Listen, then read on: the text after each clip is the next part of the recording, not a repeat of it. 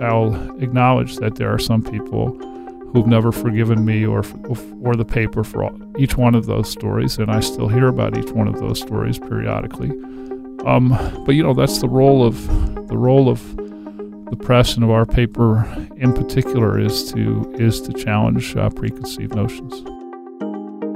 From the studios of Kink Radio, it's the Portland 50, a podcast series about the people who dreamt, built, and championed the innovation, growth, and uniqueness of Portland.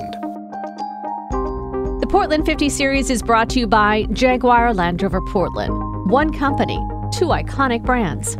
Jaguar Land Rover Portland is a Don Rasmussen company, the legendary Portland institution serving our community since 1950. I'm your host, Peggy LaPointe. Today, I talk with Nigel Jaquiss, investigative reporter for Willamette Week for the last 20 years. Nigel has been referred to as the reporter of last resort, and in 2005, he and the paper won the Pulitzer Prize for investigative reporting on his work exposing Governor Neil Goldschmidt's abuse of a 14-year-old girl. When I was in my early 30s, my parents had both died relatively young. They were both in their 50s when they died. Not long after that, my wife and I had our first child. We have 3 now. But those deaths of my parents and the birth of my daughter really made me reflect on my life. Was I doing what I wanted to do? My parents' deaths obviously showed me that life is very short. Yeah. And my father was a scientist. He was happy, but he had left science and moved into management. And so he used to talk to me about, in essence, doing things other than what he really wanted to do. Mm-hmm. So I think all that focused me on trying to find something that really made me happy. And I wanted to try writing. Initially, I thought I would try fiction, but I went to journalism school and fell in love with nonfiction. Yeah. And you've been in Portland for over 20 years. You were here briefly doing what? And you decided to stay. I have a brother who preceded me. I actually have 2 brothers who live in Portland. So we had come to visit, and we had some other friends who lived here but were out of the country for 3 months. So when I stopped trading, I was a trader on Wall Street and went to journalism school. When I finished, we had a chance to come out here for 3 months and see if we liked it. And we loved it and decided to go back to the East Coast and sell our house. And I applied for a job at Willamette Week, not thinking that would necessarily lead to anything. But when we came back, I started working at Willamette Week. Why an alt weekly as opposed to a daily? What was it that attracted you there? Yeah, that's a great question because my background was on Wall Street, and I'm a pretty conventional mainstream person. I'm not really an alternative person. When I came to town, I had been working on a novel which was never published because it wasn't any good, but it involved a Russian organized crime influence in the oil market, which is where I had worked. I worked as an oil trader in New York. And when I arrived in Portland, there was a young Russian man killed in a car bombing, and I was very interested in that. I wanted to know why he was killed, of course, who he was, how he got here, how many Russians lived in the area, why they were here, all the kind of basic questions that good journalism should try and answer. The Oregonian had a brief story on his killing, but never followed up. And a few weeks later, Willamette Week had a cover story that tried to answer all those questions. And I thought to myself, well, the path that I thought I might take was try and get a job at the Oregonian, maybe work on the business desk, and eventually move into investigative stuff. But I thought, well, Willamette Week is doing exactly what I want to do now, so maybe I'll give that a try instead. And I thought I was lucky to get a job there. And I thought, okay, I'll do this for a few years, then I'll probably move on. But 20 years later, I'm still there. And 20 years later, you've broken some big stories. I know you've talked about them exhaustively, but they're big stories. One of them, a Pulitzer Prize winning piece on Neil Goldschmidt, the only Pulitzer Prize given to an investigative piece for an alt weekly, which is pretty impressive. But I remember reading that, and last night actually I read it again.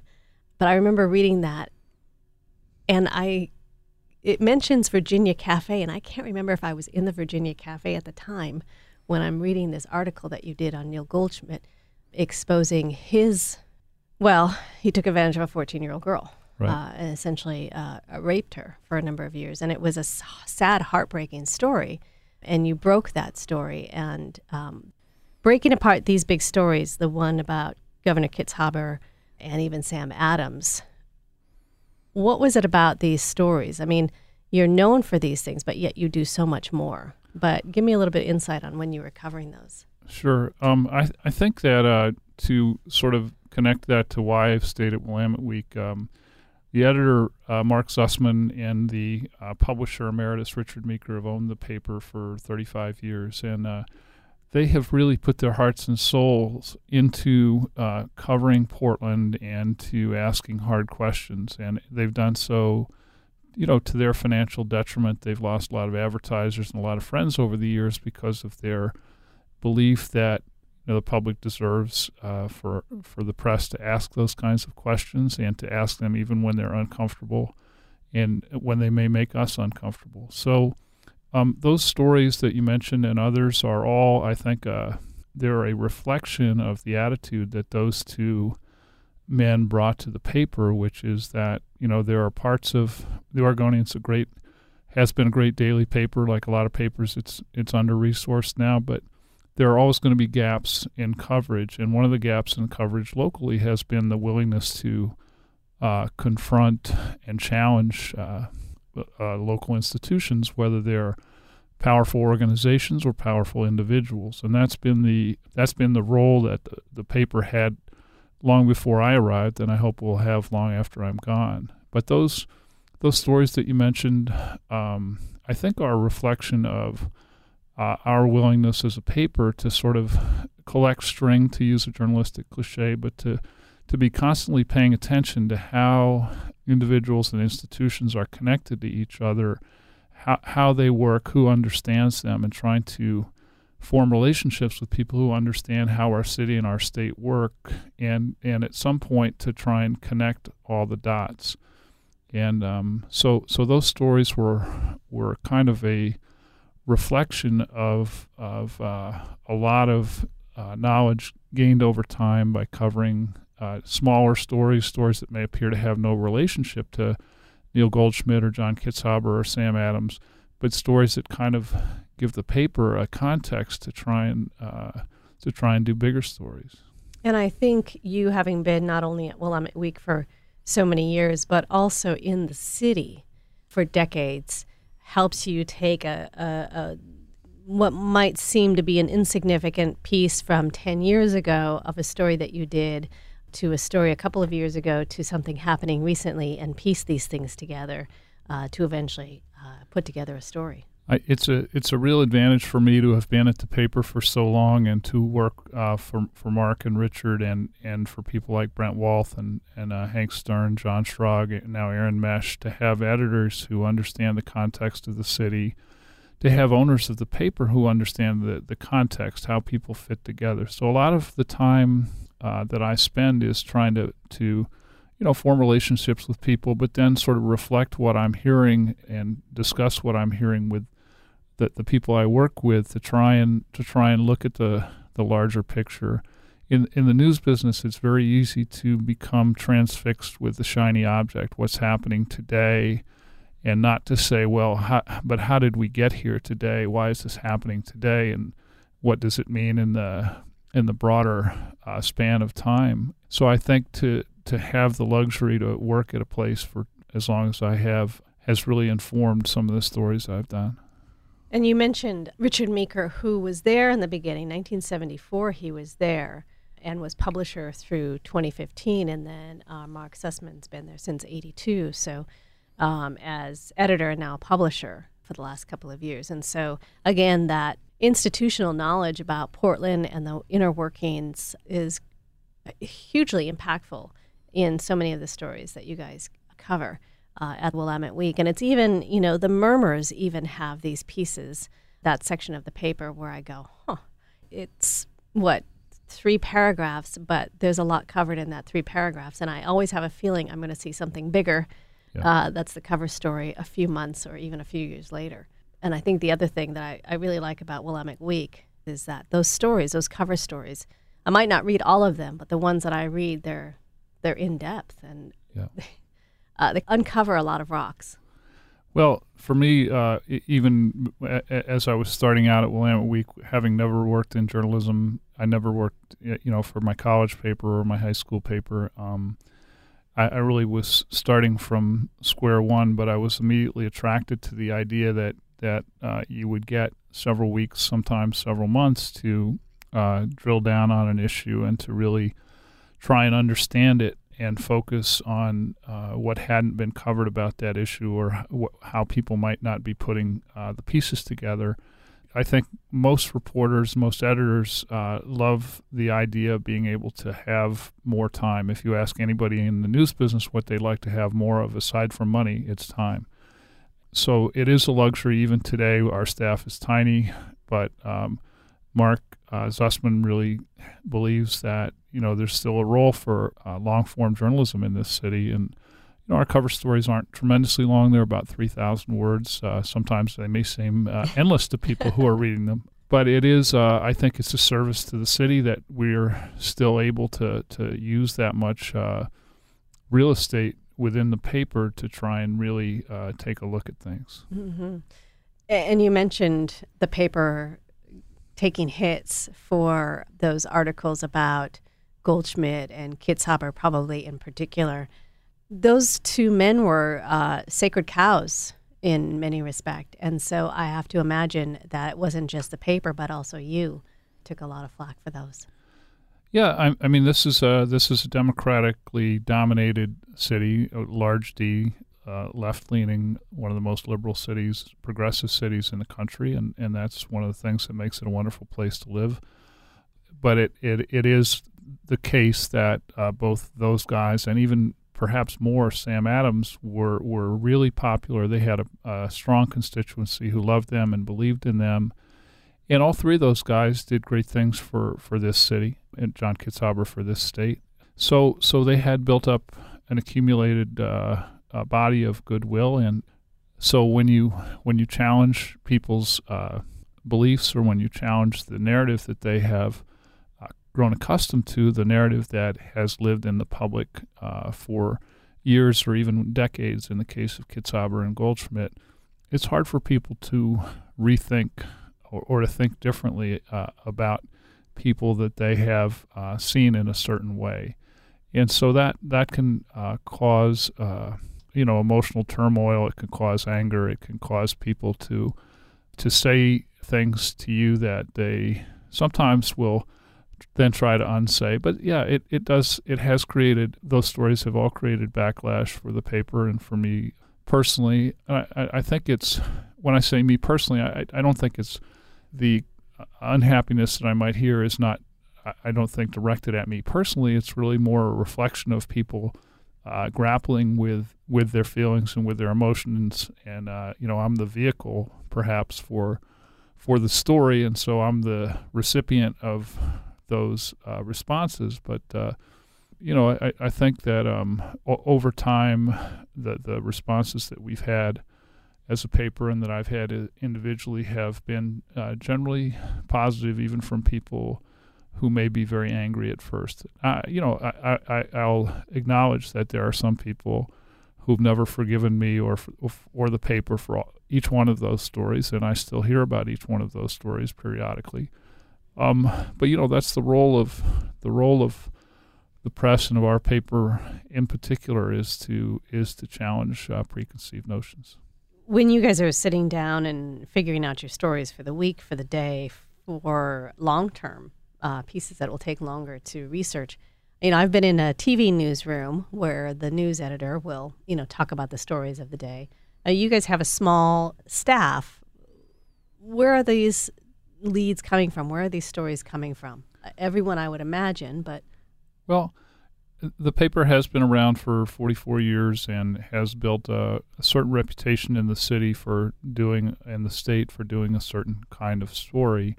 I got an email yesterday from a guy in Bend who said, look, I used to work in TV news in New York, and I know your paper, and I know the kind of stories you do. Here's something I'd like you to look at. So the reputation for a certain kind of story long preceded me. So we get a lot of tips, and I think most good stories ultimately originate from a knowledgeable person, usually an insider, who is unhappy or angry or aggrieved about things not working the way they should, whether it's an individual's behavior or an institution that isn't doing what it's supposed to. So we get a lot of tips. I also spend a lot of time, as do my colleagues, trying to talk to people that are in positions where a lot of information naturally flows through their sort of daily activity. A chief of staff or an elected official, or a lawyer for a corporation, or somebody who does a lot of cases where he's suing the city or suing the state. So there are sort of natural places that we look for information, but a lot of the information does come to us because of the position that we're in. You're listening to Kink's Portland 50 series. I'll continue my conversation with Nigel Jaquiss in a moment, but I wanted to thank our sponsor. The Portland 50 series is presented by Jaguar Land Rover Portland. One company, two iconic brands. Jaguar Land Rover Portland is a Don Rasmussen company, the legendary Portland institution, serving our community since 1950. Now back to my conversation with Nigel Jaquiss, investigative reporter for Willamette Week for the last 20 years. Nigel has been referred to as the reporter of last resort, and in 2005, he and the paper won the Pulitzer Prize for investigative reporting on his work exposing Governor Neil Goldschmidt's abuse of a 14-year-old girl. I was reading an interview that you did with a former Willamette Week writer. I think it was. He's up in Seattle now. And you described yourself as reporter of last resort, the person sources turn to after other avenues don't work. Yeah, sometimes it's frustrating, in fact, that people will come to me and say, look, I tried the Oregonian, I tried the Tribune, I went to TV, I went to radio, and I'm ready to talk to you now. And I'm like, well, why didn't you come to me in the first place? But it is the case that I think the press is sometimes the place of last resort when people feel their employer or they're in a situation where they can't get justice or they can't get fairness. They'll come to the press after they've exhausted other avenues, and oftentimes they come to Willamette Week after they've exhausted daily options or television or something that they think might have a larger audience. And I think what it is that if they've exhausted other options, it's because there's no easy solution, or the solution may be very time consuming. And so, again, as a weekly or as a paper that still has a 3,000 word story in it every week, we have that time and space kind of mentally carved out. Even though, these days I'm writing something for our website every day, and I'm still writing every week, I still have a big sort of compartment of what's left of my brain that is reserved for longer-term investigations or longer-term stories. So we are the paper, and I am the reporter of last resort for a lot of people when nothing else has worked. And a lot of times I can't help them either. But I do still find it kind of frustrating or amusing or both that people will say to me, well, I tried everything else, so I guess I'll try you. I don't know if it's a compliment or what. Do you always have one or two or more things sort of on the back burner, stories that you're investigating as sort of a long-term piece? Yeah, I try to have, if you were ever to see my desk, it's really, it's piled high with paper, and there's paper on the floor all around it, and I have a lot of file cabinets that are full, and I try to always be working on a number of things at the same time, because it's a little bit like the oil business. You've got to drill a lot of dry holes to hit a gusher, and so people know about the stories that I've written that actually made it into the paper, and they don't know about the many stories that turned out not to be stories or turned out not to be gettable. So I feel as if it's sort of like a portfolio. If I were only working on one story and that story didn't pan out, I'd look pretty stupid. So, and there are, candidly, these days, with the shrinking of the press, there are fewer and fewer places to go. So more and more stories end up on our doorstep, and I've always got way more stories than I can do, and that's true for my colleagues as well. Mm-hmm. Is it frustrating or is it energizing? Both. Yeah. I find it I find it just a terrible trend. I think that, democracy with a small d depends, obviously not entirely, but it depends on a free press, and it depends on a vigorous press. And to be vigorous, you need to have resources. And what we've seen, particularly over the past decade, is the shrinking of every newsroom in this state and in this country, pretty much, including even the New York Times. So it's frustrating because I know that there are important stories in this city and this state that aren't getting written because there simply aren't enough reporters to do them, whether it's television, radio, or print.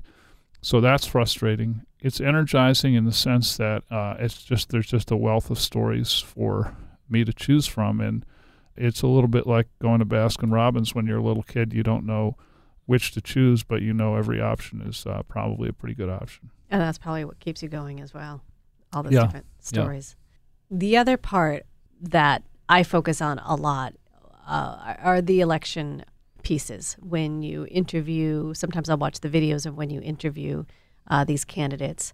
The pieces where you drill down, like you did with the primaries a couple of weeks ago, where you drill down sort of what these people are about and why you've chosen them. I often find as I'm, filling out my ballot, I've got the voters pamphlet and I've got Willamette Week open, and those are my two tools. How much time goes into, the primary is going to be different than a huge election, whether it's a presidential election or even, every 2 years. How much time goes into setting up these interviews, doing your research, and drilling it down? It's a huge time commitment. So we try and endorse in every race in our readership area. And so that'll take us out to Clackamas County, Washington County, for legislative races, obviously everything in Portland. There'll be, for the general election, there will be probably 50 that we'll have to do. And we have a policy that we invite all candidates, and sometimes the candidates are, they're fringe candidates who just like a little attention. That takes a lot of resources and it takes a lot of reporting because sometimes it's obvious. We'll have 3 candidates in and it'll be very clear who the superior candidate is, but many times it's not clear. So then we make a lot of phone calls to try and find out more about people that we don't know, and it really takes a lot of time. One of the things that's nice about the internet is I used to sometimes feel frustrated that we would put in all this time on these endorsement issues and then you really didn't know if anybody was reading them. We can tell now, of course, and we see that readership for those endorsement issues really spikes when people get their ballots, and it stays strong through Election Day. So it's rewarding in that sense that we can see people are using what we do. It's a time-consuming, grueling process in a way because you might do 3 or 4 interviews in a day and they're all taped. You have to try and stay focused and try and stay fresh for all of those. So I think it's really important, and I can tell that people read what we do. Well, and sometimes when you're reading the voters pamphlet, particularly on a ballot measure, it might be hard to figure out exactly what's going on because some of them can be obscure. And so being able to go to the Willamette Week and go, okay, this is the yes, this is the no sort of thing, makes it a little bit more clear for many people who maybe aren't paying attention either to particular things until it gets to be November. Yeah, I think it's a public service. The ballot measures are confusing, often intentionally so, and candidates will all tell you that they're like a new car. They've got every feature and they're shiny and new, and so it's our job to try and look behind the surface presentation because, of course, every candidate's going to present him or herself in the most favorable possible light. So readers are busy. They've got a lot of other things that they need to spend their time on. So, we can spend a little bit of our time trying to sort through what people are saying and see what's true and what's not. And there are sometimes, how do I put this? I don't want to say brutal assessments, but sometimes there are brutal assessments on some of these candidates when it's necessary. Yeah, I think we try always to be fair. We're not always kind, and sometimes it's appropriate, I think, to give people the unvarnished truth. It's always appropriate to give them the truth, and sometimes it needs to be a little bit less varnished than others. Our job is to ask people hard questions, and if they don't have answers or if their answers are bogus, we need to tell our readers that. Mm-hmm. In the 20 years you've been in journalism, in Willamette Week, There's been a lot of changes. Ads tapered off, whether it's a daily or an weekly, staffing is reduced. Same thing with radio for challengers. There's just so many more outlets where people can get their news and information and entertainment. How do you compete with that in 2018? Well, yeah, it's hard. I think I'll say a couple of things that are positive that are maybe not obvious. So one thing is that it's much easier for a person like me who depends heavily on public records and documents to create a factual spine for my stories to get those records. Many of them are stored electronically. You used to have to drive down to Salem to look at, paper records. That took forever. Or go down to City Hall and look at paper records. So obtaining really important information is easier than it's ever been, and that's a great change. Being able to, as much as I sometimes complain about having to write something every day, being able to communicate with readers immediately when you have something you think they might want to know about is really an advantage. And so how we compete, I think, is that we still have a very high standard for what we publish. Editing is a big part of journalism, and our work is heavily edited, meaning that it's bouncing back and forth between editor and reporter many times, especially on cover stories or important stories, before the public gets a chance to see it. So there's a lot of information available to people, but a lot of that information is not professionally prepared in the sense that it isn't held to high standards. It isn't based on public records and on the record sources. It isn't edited by experienced professionals. So I guess it's like food. You can buy a lot of different things and put them in your body and call them food, but there's a real quality difference that's observable if you stand back and say, would I rather have a burger that I made myself at home out of beef that I know where it comes from, or would I rather have a McDonald's Big Mac? So I think that we still are able to offer, even with much reduced newsroom and resources, we're able to offer readers a high-quality product, and I think they have come to realize they can depend on us. Before the internet age, when I would be working at Kink, whether it's weekends or overnights or what have you, I'd often go to the music section or the theater section and look at what the shows are, what's being recommended. And it's nice to see that hasn't changed. I might not use it as much, but it's nice to see those every once in a while. Go, oh yeah, that person's coming to town. But something else that's new is the Potlandia. Yeah, Potlandia is a publication that we put out. We have moved into, a beer guide, Potlandia, which is a guide to cannabis business. We do, a bar guide. We have, in order to stay relevant, but also to find new sources of revenue, produced a number of different publications. We also produce an annual guide called Finder, which is a great guide to Portland. So, Mark Zussman, Richard Meeker have been really forward-thinking about, they've recognized, first classifieds went away, then display advertising is slowly going away. So the traditional sources of revenue that we've depended on have dried up.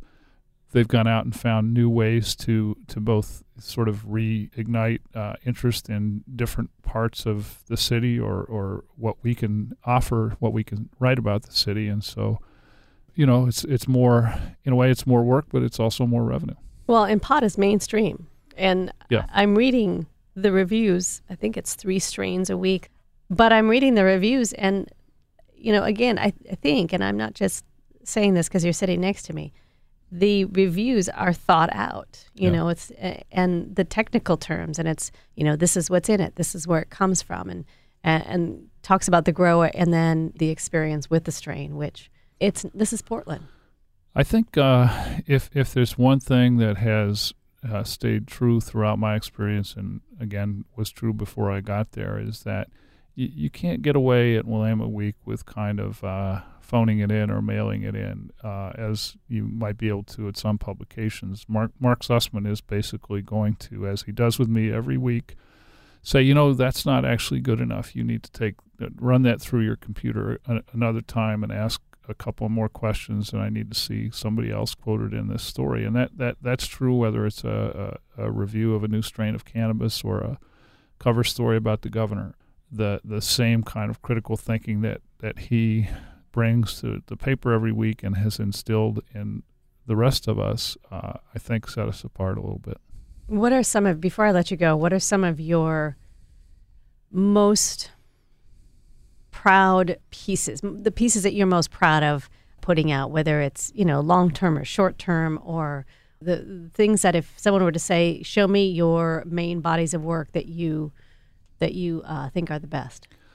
Well, I think immodestly I would say that I'm perhaps known for investigating politicians like Goldschmidt and Kitzhaber, Sam Adams, Jefferson Smith, and others. But the story that I remain perhaps the proudest of is a story I wrote in 2001, a long time ago now, about Whitaker Middle School. At the time, Whitaker Middle School was perennially at the bottom when the state released standardized test scores. It was a school that was the school of last resort, where students that nobody else wanted or could serve or could help seemed to end up, and that was true with faculty as well. There were a lot of faculty there who had been other places and it hadn't worked for them. So this was a school in northeast Portland next to Fernhill Park, and I had heard from faculty that the building was very unpleasant. It was people were getting sick. They didn't know why. The air quality seemed to be bad, and so I'd made a public records request for all the environmental testing that had been done in the building, and it turned out that there were high levels of radon and black mold in the building, and that the school district had known about it for a long time, had known that the building was environmentally unsafe, really toxic, and I was able to demonstrate high levels of absenteeism, both among students and teachers, unusually high levels. And so I wrote this story, and the school district closed the building the day after the story. It never reopened, and they actually tore down the building shortly after that. So I feel that what we aspire to is journalism that has an impact, that makes a difference in people's lives. And I thought that here are 600 or 700 students and 100 adults who are going to school in a building that the school district knows is unsafe. They know that it's got unusually high levels of radon gas, which is a carcinogen. They know it's got unusually high levels of black mold, which causes all kinds of health problems, and they're not doing anything about it. And in large part, I thought they weren't, because it was a low-income school, served primarily minority children. It was in a part of town that was then low income, and there weren't advocates for the school or for the people in it. And so here was a story that we did that caused an immediate change, and it led to, as I said, the school being torn down. So I'm proud of that story because I think it did have real impact, and it showed once again that you don't have to have a lot of resources. You don't have to be the Oregonian or the New York Times to make a difference in people's lives. Thanks. 44 years for Willamette Week. Hopefully we'll see you on the other side of 50. Thanks for joining me, Nigel. Thanks for having me. Thank you for joining me for my conversation with Nigel Jaquiss. If you've missed any of the previous podcasts, you can find them at our website at kink.fm. Be sure to like and subscribe to the Portland 50 podcast wherever you're listening. The Portland 50 is a podcast series celebrating Kink's 50th anniversary, and it's about the people who dreamt, built, and championed the innovation, growth, and uniqueness of Portland. The series is presented by Jaguar Land Rover Portland. One company, two iconic brands. Jaguar Land Rover Portland is a Don Rasmussen company, the legendary Portland institution, serving our community since 1950.